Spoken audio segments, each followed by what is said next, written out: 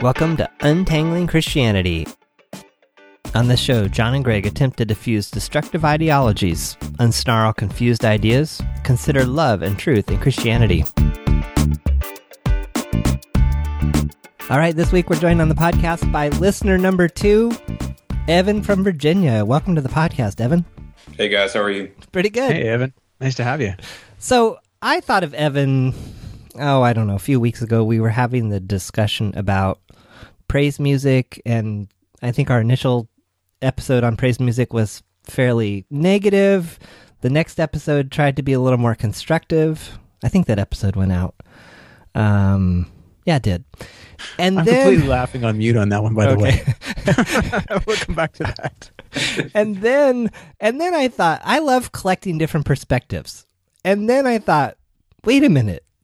I posted it in the Facebook group to see, what people thought, and that got that generated the second episode on this topic. And then I sent Evan a private message, and I was like, hey, did you listen to this? What do you think? Because I remember in our interactions, I see Evan's listener number 2. He was the second person to ever write us since we started almost 3 years ago. And so that was always super exciting to us. In fact, I think I was like standing in the line at Columbia in the checkout line, and I got this email, and I was so excited. I was like, someone wrote to us. This is cool. So all that to come full circle, at some point in our correspondence with Evan, he mentioned that he played in a worship band or a praise band or a church band or whatever they call them these days. And so I wanted to get Evan's perspective on worship music and that kind of stuff. So before we get there, Evan, maybe just say a little bit about yourself, how you happen to find the podcast, and anything else you want to tell listeners out there. Sure. So I found the podcast. My wife was actually given a book, the Kyle Idleman's Not a Fan, which we're familiar with that. Which I think lives up to the title, being not a fan. And she was just kind of looking on for some more resources as she was about to start reading that, and she said, "Hey, you might want to check this out. These guys are might be something you want to listen to." Gave it a listen. I was like, "Wow, this is kind of what at the time what I was really looking for. Just some more of a critical understanding of what's going on with Christianity, and things like that, which I wasn't quite getting at the church that we were at the time." Which kind of sparked me to email you guys about the idea between, do we put too much in doctrine, or are we going to be about like loving people? I think, Greg, that's definitely one of your things, like that whole continuum of love and truth has kind of came from that. So that's kind of just a real brief how I became connected with the podcast, and just kind of in and out a little bit, listened for a while. Then we switched churches and kind of going through some growth and things like that, which is great. So kind of, like I said, in and out, which is good, but happy to be here, happy to contribute to the praise and worship conversation. Fantastic. So, nice. Fantastic. Yeah. And I love how you say you're in and out. I am totally that way with podcasts too. And I don't have any expectations of like someone has listened to like all 100 and whatever. So that's totally fair. So your wife was a listener and then told you? That's correct. Oh, we have 3 listeners. That's correct. Wow. All right. Great. So in terms of like where I get started on this topic, so in the initial interaction that you and I had, Evan, I thought you raised a really interesting thing. I was wondering if you could say a little bit more about, which was this idea. So Greg and I glommed onto 2 particular songs, and we weren't very nice to them. Well, we tried to be nice to them, but we didn't find them very satisfying. And one of the things you pointed out to me is that sometimes as I guess when you're doing a set or whatever a service, that sometimes there's an arc to it, or that's like several songs put together are meant to convey a particular message. And so I wonder if you could say a little bit more about that, because we were just zeroed in on this one song and saying, oh, this is lacking, but you had a broader perspective I thought was helpful. Sure. Yeah, so I played in a lot of different worship bands in a lot of different settings, and I think mean, we'd have some in college. We'd have like a night of worship. So we'd pick maybe 10 to 13 different songs that we would play that night for, I don't know, hour and a half, 2 hours.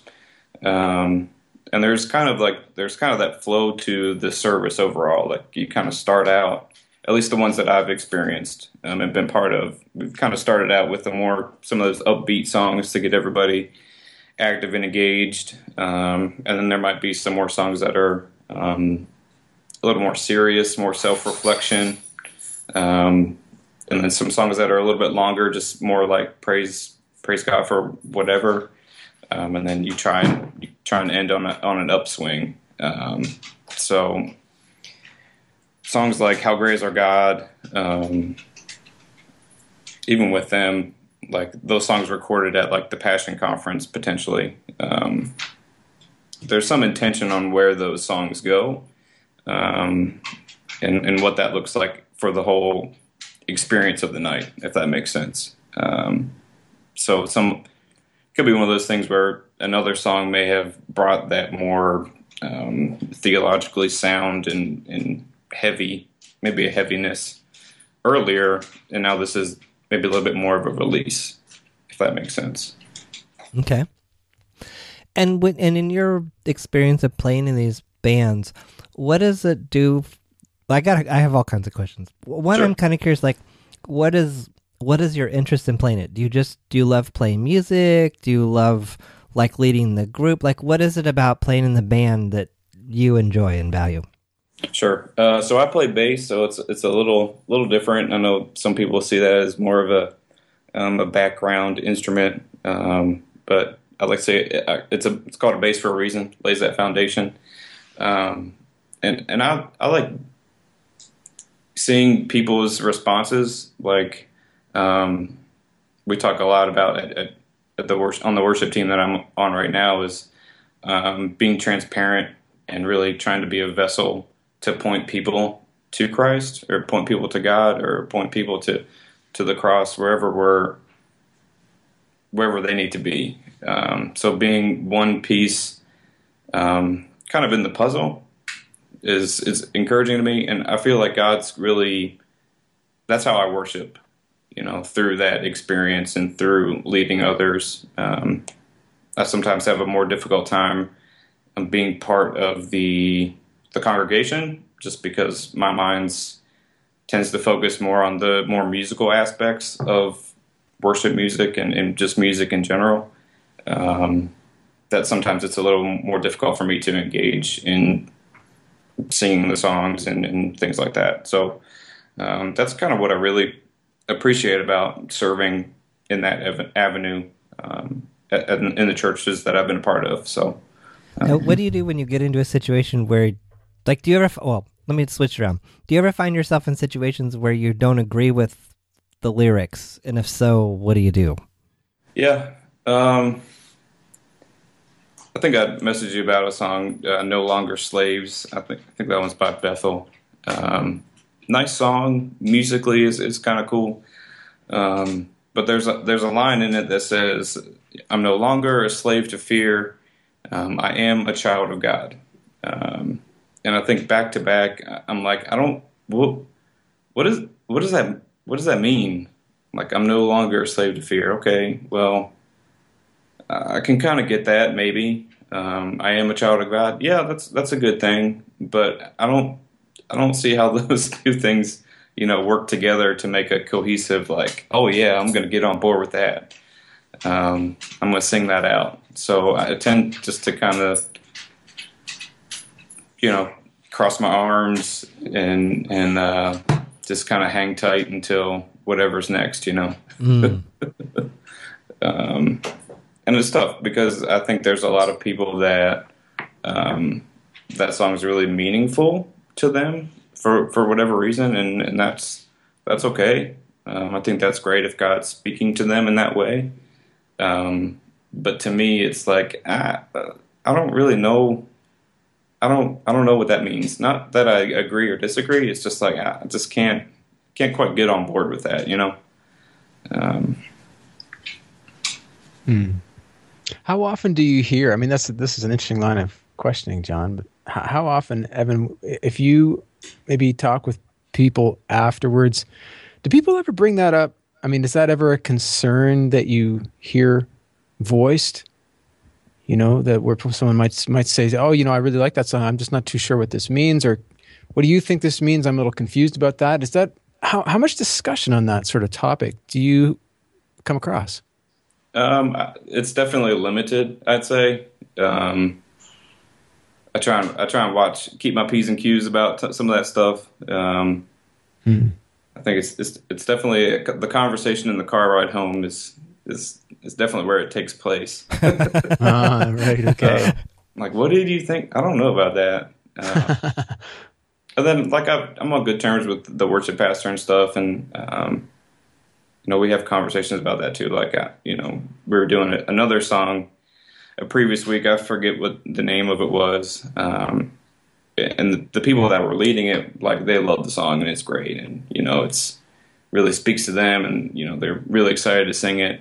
And I'm like, well, worship pastor, what do you think about this song? And he's like, yeah, I don't really care for it. So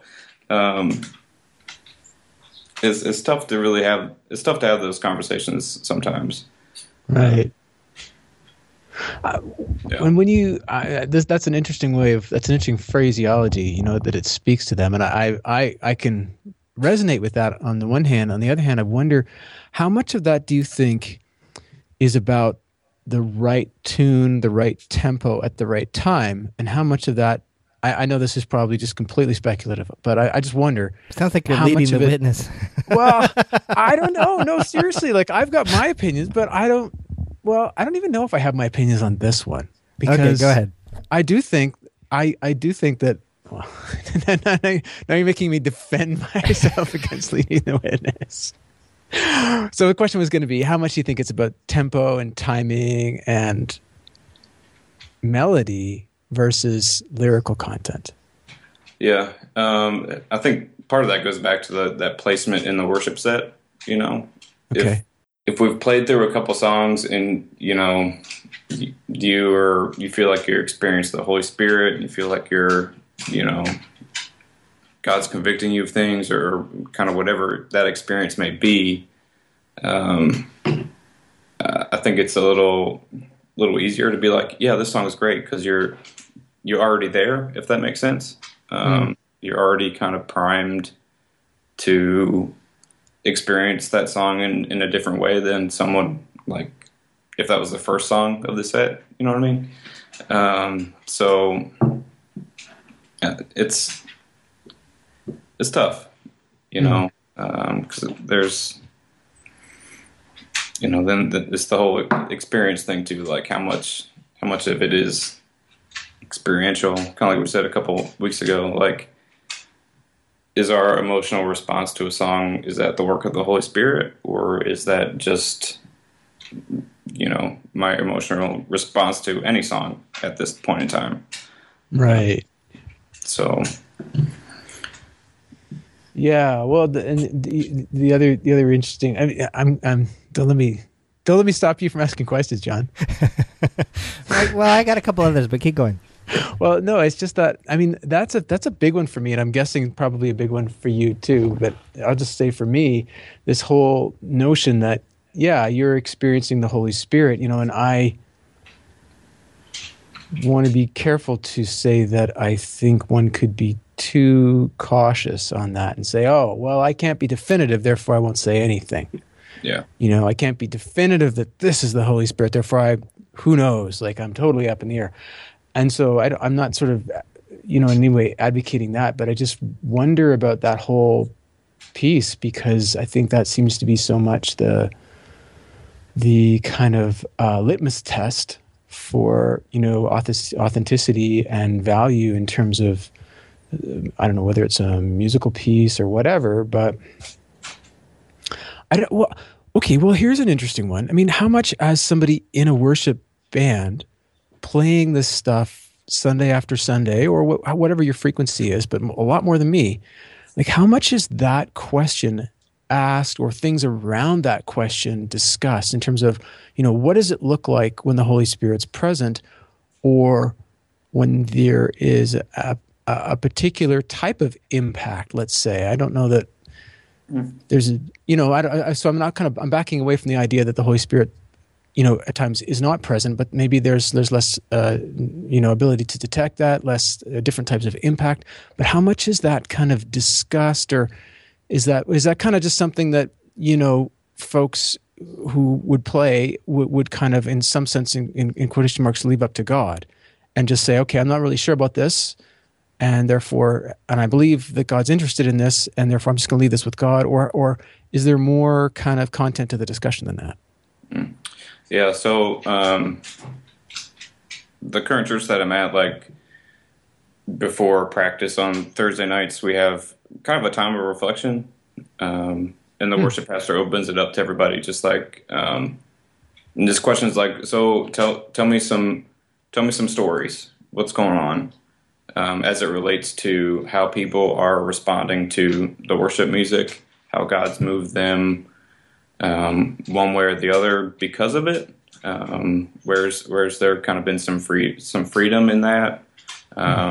So there's definitely we have a time of reflection, like how is God working in this house, specifically because of the music that we play. And I hope that doesn't sound like too self-centered, like we, but it's not meant to be.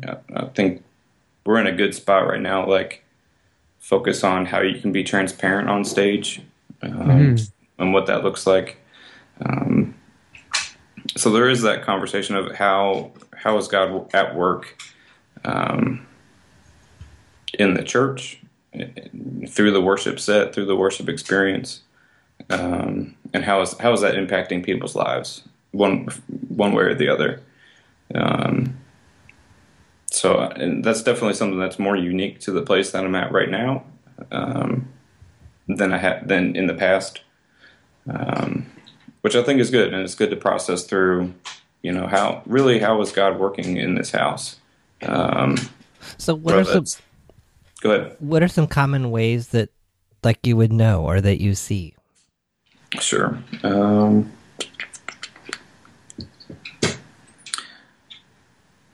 You tend to see people that are engaged, I think. Not the hands in the air and things like that mean that you're, filled with the Holy Spirit or whatever you want to say. But I don't know. There's just kind of a sense that, wow, something's happening here, and I can't really explain it, which is hard to put into words. And not that happens like every Sunday or with every song or, with every chorus. But there's definitely a sense that I get, at least when I'm leading, like there's something going on here that it's good. I can't explain what's happening, and it's hard to put into words, but this room is changing in some way. Yeah. There was a recent interview with Bono and Eugene Peterson, and they were talking about, they're mostly talking about Eugene Peterson's work, but one of the interesting things that I thought Bono brought up was, why don't we have church songs that are more like the Psalms? And I wonder, like,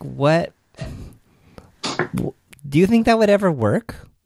Because when I hear what you've described, which is what I experienced for a long time, which is, in terms of the arc of the service,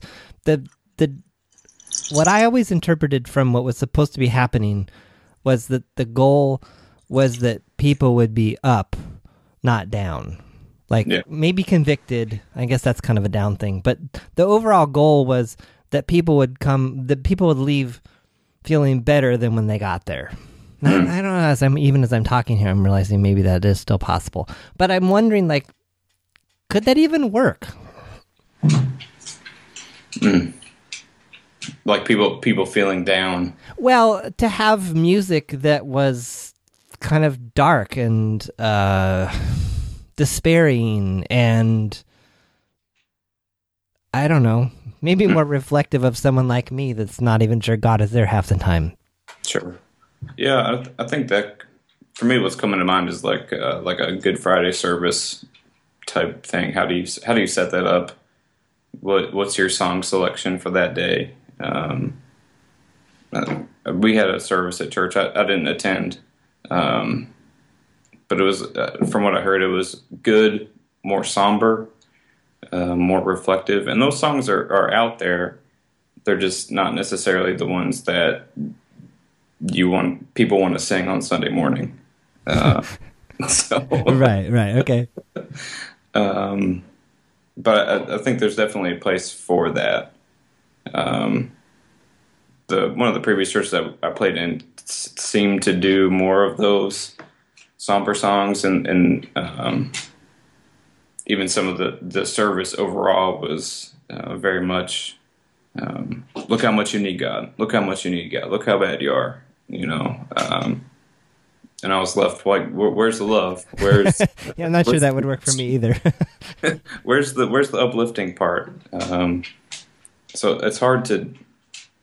Definitely think it's waters that are hard to navigate. Yeah. It's an interesting conclusion, or maybe kind of direction to go out of the somber or the less upbeat to kind of work towards look how much you need God versus or look how bad you are or anything like that versus things aren't going well in my life, things are tough, things are difficult, things are unclear. And how much of that then, if you do go not in an upbeat direction, how much are some of those motifs part of the music that you might encounter, or you might, the group might choose? I'd say if anything, it's probably like maybe one song here and there, maybe. Right. My wife tells me a lot that I focus a lot more on the musical aspects versus the lyrical aspects. Which, that's just who I am, I guess. But I mean, there's definitely a place within like a worship set for that self-reflection. And I mean, I could even see it in something, maybe we do like an a cappella chorus, or, in those moments where the song's kind of over and through, but we kind of go back to sing a chorus or a bridge that just has some real, not necessarily somber, but those reflective parts. Like, wow, God, God really is great.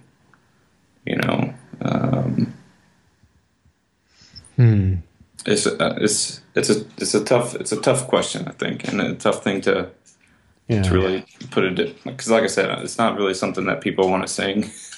No, that's every week. Yeah. What do you think would happen if instead of I know this may be a contradiction in terms, as a worship band, but if you take the word band out, if you're part of the worship team, what if there was no music? What if there were images? What if there was poetry? What do you think could anything be gained, and what would be lost, if anything? And I'm not talking. Well, you could talk permanently. Like I know way back when, in the kind of second, third, even into the 4th century, there were a lot of churches where there was no music at all, and then there was this kind of begrudging acceptance of the Psalms put to music.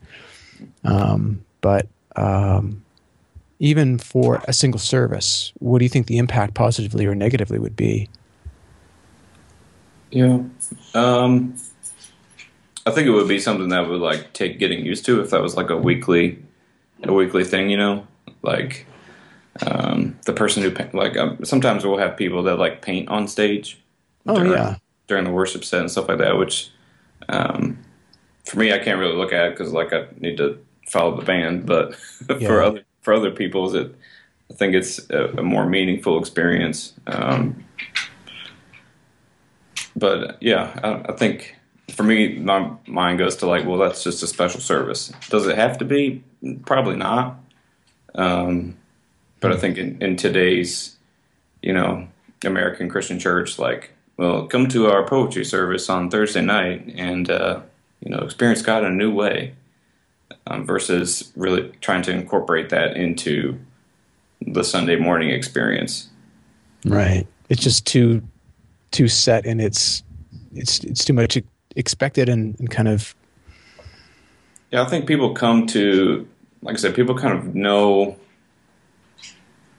I would assume I can't really speak to like non-believers because I've grown up in church and I've always been in church, and for what it's worth, I think people have a perception of how things should go, and even like little things. People notice like, oh, well, we changed the offering to the end of the service versus the middle of the service. People get up in arms about that sometimes. So there's kind of that unspoken expectation of what Sunday morning should look like. I'm just speaking churches in general, not necessarily the church that we attend currently. But yeah, there's, like I said, there's that kind of unspoken, where you go, you sing some songs, the pastor or preacher or whoever does a little message, they talk about some announcements, we sing some other stuff, there's a benediction, and then we go home. So kind of breaking away from that could be difficult, but there could be a lot gained there as well. So this is making me think a little bit about the whole idea, like what are we trying to do? And I guess if I don't know if this is the right way of saying it, but if the musical presentation or the musical invitation, to join in singing or whatever is about praise, I wonder, is it just assumed within a church that people know how to do that or know what that is, or that whatever they may know is just fine and they don't need to know anything more than that? Like, in other words, is praising something that everybody knows how to do? If you're a Christian, you should know how to do that. Or does that sometimes require instruction? Or do you know already usually something, but you could benefit from instruction? 'Cause I've never heard of anything about that. Like, I've heard maybe about seminars for worship leaders or, musicians, but I've never heard of anything to instruct, guide, enhance the experience or participation of those who are part of the service in this act that could generally be called praise. And I wonder what you think about that. Yeah, there's definitely like coaching and practice rehearsal type stuff for like worship team people. I don't know, when you say that, it makes me think of if you ever go to like an older United Methodist church and pick up the hymnal, on the 5th page or so, there's John Wesley's instructions for singing. Oh wow! Really? That's cool. One of the first 3 things is Wesley says, like, if you've learned this song the wrong way, unlearn it and learn it again the right way. And I always found that a little curious, like, wow, okay, well, maybe. So I know that's a little dated. It also makes me think, like, how it could, like, relate to prayer. Like, everybody, a lot of people can say, yeah, I know how to pray, or yeah, I've prayed, Christian or otherwise, like, oh man, I need to pray for blah, blah, blah, without really knowing what that means, potentially. And as far as like worship, how to praise, I think it's, we all know how to sing in some regard. We sing in our cars, we sing in our showers. We all know how to sing. So, and I think sometimes, we may turn some of those barriers off, those thinking aspects off when we approach music in general. And even when we come to church sometimes, like, well, I don't really need to think about what's going on. I just need to, feel the bass drum, in my chest, and you know, really engage with the production of worship without saying, you know, what does that really mean? So, I know we kind of circled the wagon on that question, but I think it's probably something that's taken for granted. Yeah. Well, I'm curious what either of you would say would be, like, if you had the opportunity next Sunday to help people know what to do, what would you tell them?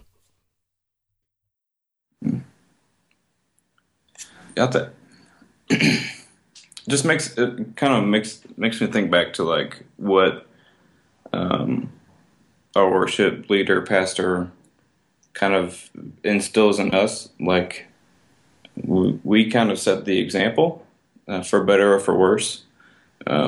People look to us for what to do, whether that's the person who's, you know, lead singing the song, or the humble bass player, or the electric guitar player, or the drummer. People will look to us to see how we're engaged or unengaged, to kind of feel out what they're supposed to do, for better or for worse.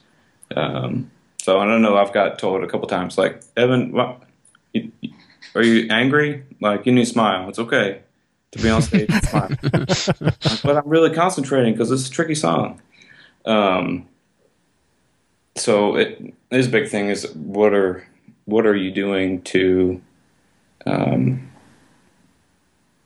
be okay with yourself, be okay with what God's called you to.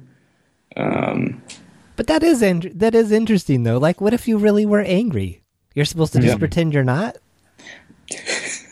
There was an experience in college where I went to a private Christian university, and we had chapel 3 times a week, and it was part of the band for that up until my senior year, when we started a program, and I just wanted to play the music. I didn't really want to take a class to play the music, you know what I mean? So, and the guy that was kind of teaching that class and kind of guiding us basically had that, like, fake it till you make it mentality.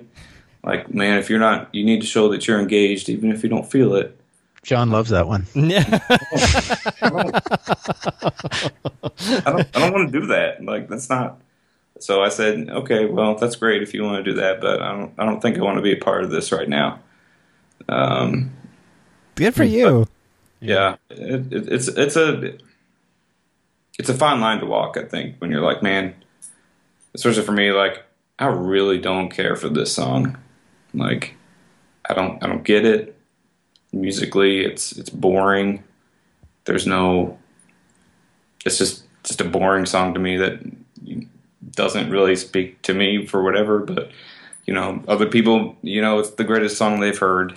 So there's kind of some of that reflection, like, what's the bigger purpose here? Is the purpose for me to enjoy this and to get everything out of it? Or is my purpose to help others to the foot of the cross, or experience God in a new way? And I think for me, having that kind of bigger focus, like, okay, it's really not about me.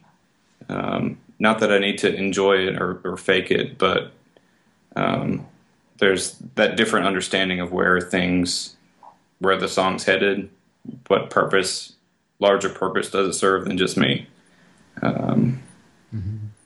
Yeah.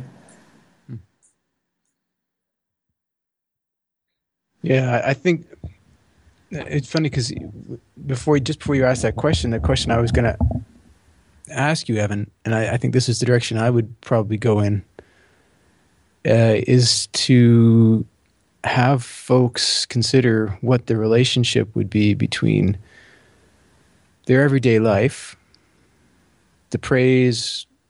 I'm just using that word. I guess you could use the word worship as well. And I'll be honest, I'm not too sure what the difference is between some of these words. I assume there's a difference. There usually is, you know, they're not complete synonyms. But I'm just going to put those two out there generically. But what's the relationship between their everyday life, the praise or worship they're doing now, and then whatever message they're going to hear. Like, how are they supposed to integrate, and how are they distinct and should be kept distinct? That would be my concern, because I guess I wonder if the music goes well for you, if it sits well with you at the end of the set, let's say, or the end of the playing, or the musical time, does that mean something different? Does that imply something different about the whatever message is coming, or whatever, like, so if I have a particular emotional response following the end of the set, does that mean that the message I'm about to hear is more important for me? Right? Do I gauge that message on the basis of my emotional disposition following the music? Or maybe I don't. Maybe there's no relationship at all.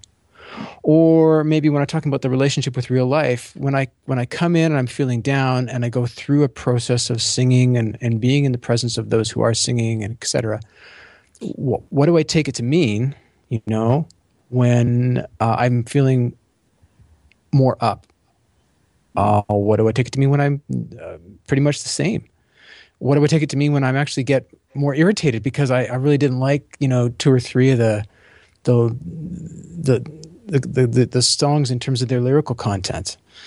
And so I guess these are some of these pieces that, I don't know that these need to be legislated. I don't know that I'm ever appealing for some sort of legislation, but just some form of dialogue around these, because it seems that, I just wonder to what degree there are just widespread assumptions. In other words, they're held by everybody, but I think they're probably we might be surprised at how different they are about what the implications of those different sort of relationships that I mentioned actually are. So that's my... Yeah, I mean, there's definitely like intentionality between this, at least in the churches I've been a part of, intentionality between the songs that are picked and the message series, or just the message in general.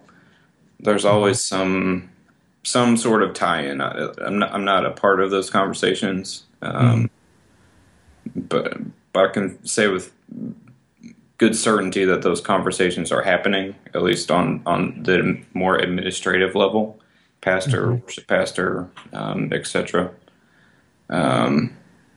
So there's definitely intentionality to kind of create that flow. And I mean, I think we're primed in one way or the other, depending on our experiences, like with him, like whether or not we view that message as meaningful, or I got a lot out of that message, or, well, it was okay. Was I primed by the music, intentionally or not, to experience that message in a different way? I mean, that's I'm a school psychologist, so like that, I understand that and I get it. Which, I mean, it happens, but I think the interesting part, or the interesting part is like, what do you do with that? Are you, even as a pastor, are you aware of that? And are you going to take that responsibility on yourself and say, we got to keep pushing into this, we got to blah, blah, blah. Or are we trying to be open and just allow the Spirit to work and continue, versus trying to take that credit for ourselves? So, yeah. That seemed tricky. Hard to difficult to navigate. Yeah. Yeah, and I think, it's definitely something like, towards the end of our service, we tend to do more of like a reflective, so we're definitely attending more of a secret church, which is okay. And there's things like we experience, church as a community and worship as a community, which is great. and then take those. We have more of those deeper conversations and things like that through small group, which I think is great. So sometimes the message, one way or the other, isn't, I don't leave, oh, wow, this was a great message, or, oh, well, it was just okay. So I may have lost my train of thought. I apologize. No, I think that was good. So if I echo back, are you saying that, the music is one component, the service and the message, that's another component, and yet, you've got a more intimate sort of setting for maybe gathering, learning, interacting on a more personal level with folks. And so, each component has its part, but it's not as though if one component doesn't work well, everything's shot. Sure. Yeah. Yeah. Okay. But I want to go back to what you were saying, Greg. I think you landed on something really, I don't know, I'm really thinking about it. This whole notion that it's just assumed that you know what to do. In other words, so I think of my church experience of it's just assumed that we're all singing these songs, that we're all having similar feelings that are positive, that are connecting, and that hopefully because that's all happening, then it will lead to some positive outcome. Yeah, and that if you're having similar feelings, that they're for similar reasons, or that the reasons are similarly valuable. I might be feeling great in a service, and you, John, might be feeling great in a service for completely different reasons. And me feeling great right now might not be what I'm supposed to be feeling. As supposed to in quotation marks, but a sense of, I'm feeling great because I'm completely thinking about something else that's coming up next, and I'm really excited about that. But maybe there's something that's happened in my week that I really need to be taken to task on, even if it's just with myself in that space. And I shouldn't be feeling quite that happy. I'm actually distracting myself. I'm taking myself away from the potential to address something. Right, but I guess I'm just really intrigued by this idea that there's no guidance. Like in the sermon, there's guidance, or there's a reference point, the Bible. But when you're singing, there's no... I don't know. Maybe I'm not saying it very clearly, but no, I think you've landed on something kind of interesting. Well, it is kind of strange, Like on the one hand, you don't want to be like I could see. Correct me if I'm wrong, Evan, but I'm guessing, because I'm not up there on stage doing this, but I'm guessing if like I brought up John Wesley's directions for singing and worship on it's actually called Worshipedia, and they're pretty direct. Like sing the words exactly as they are printed. Sing them all. Sing lustily and in good courage, but sing modestly. Sing in time.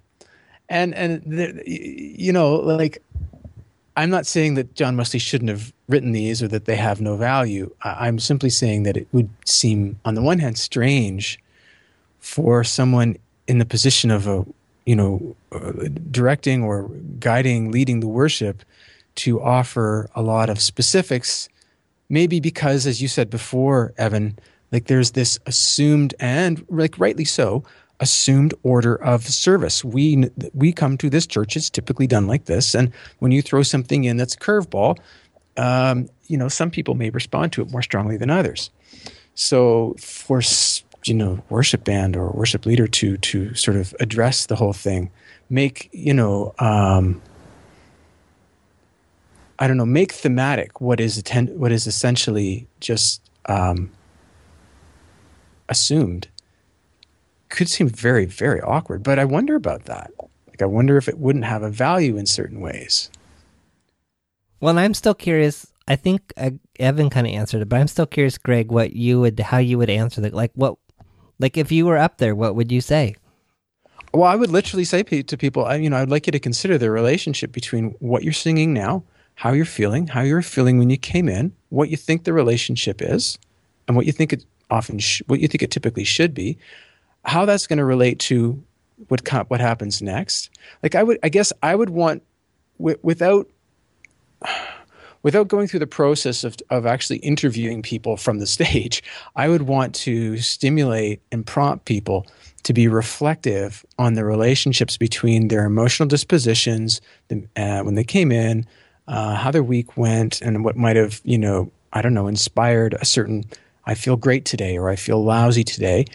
You come in, you sing, you now feel maybe the same, but differently perhaps. And if you feel differently, what do you think that relationship is about? And then as you go into hearing a message, so in other words, you're being addressed more intellectually, obviously emotionally as well, because the a homily is not just exposition; it's also proclamation. There's these two things, right? It's digging into the text so that you may understand it. It's also speaking it to you, right? It's a message that must be understood, but also received by the individual. So this is what the kind of core components maybe of preaching are. So when that's hitting you, what do you think about that relationship, right? And I guess I would just want people to be more reflective of that entire process, so that they might say, oh yeah, typically I'm used to coming in. I feel like if I pull out it on a graph from 1 to 10, I'm at about 4 out of a 10 at the end of my week. And I might even want people to say, gee, do you think that's normal? How do you feel about being at a 4 out of 10? Yeah, I feel fine. Or no, it's strange. I would always think I should be like a 5, 6, or 7. Maybe some of that reflection is getting people to reflect back into, well, what's going on in the rest of your life? Well, I also hear the strains of your big topic of interpreting your own experience, and how are you doing that?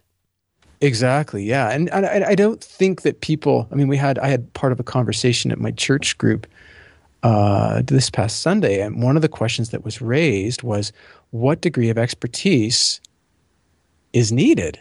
And I think on the one hand, there's a pretty high degree of expertise, but on the other hand, I think it's everyday sort of expertise. It's me taking time to think about who I am, to be self-aware, to consider the things that go into, my week, how I end up feeling and acting as a result. And then when you think about that in terms of Sunday, I would just be cautious to think, some of those thoughts of, well, the Holy Spirit is more here than anywhere else. I don't know about that. I think the Holy Spirit's around a lot. Or the Holy Spirit's more interested in what happens to me here than anywhere else. I don't know about that. So in other words, if your week centers on Sunday, and I think that's fine, like mine often does, because Sunday we leave the town we're in, we travel to another town where we have most of our friends. And so it's not just church, but it's connections with friends. But if that's the time of rejuvenation and regeneration, then I think that also has to be a particular time of reflection about, well, what are the relationships between these components of my life, broken up into these 7 days? And if my thinking is that God is more present here, God is more concerned about me here, or more concerned that I get these things than that I get them, than I get other things, that I, grasp them or I'm grasped by them, I would just throw some question marks into the mix. That would be what I would want to do. Oh, I'm guessing that's not too clear. No. I was thinking we probably are getting close to wrapping up, so I was wondering if Evan had any concluding thoughts, or if anyone had anything to wrap us up.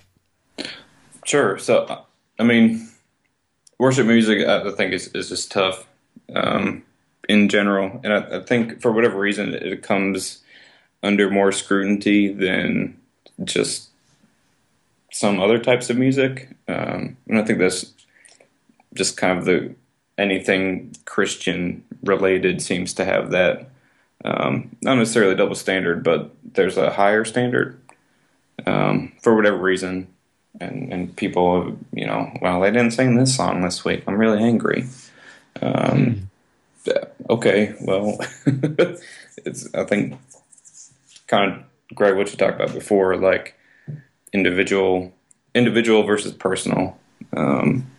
Right. As far as our relationship to God, personal, indeed, but what's the broader view of where worship music is taking us, and that sometimes it's really not about us, regardless of what the song is, or the lyrics, or the musical aspects of that as well. So, it's an interesting conversation, and definitely a difficult conversation at sometimes, because people's preferences come into play. But I think at the end of the day, one of our church's values is do everything with excellence. And if we're pursuing that and coming into that experience transparent and open and reflective, I think we're set up to potentially experience God in a different way. Not that we need to. I would hope that experiencing God in church is not the only place where we experience Him. Makes me think of the practice of the presence of God by Brother Lawrence, with just being aware of the Holy Spirit around you every day. So, like I said, I hope that church isn't the only place where we experience that. If worship music helps us experience that, that's great. But there's a lot of life that happens outside of that hour and a half we spend at church.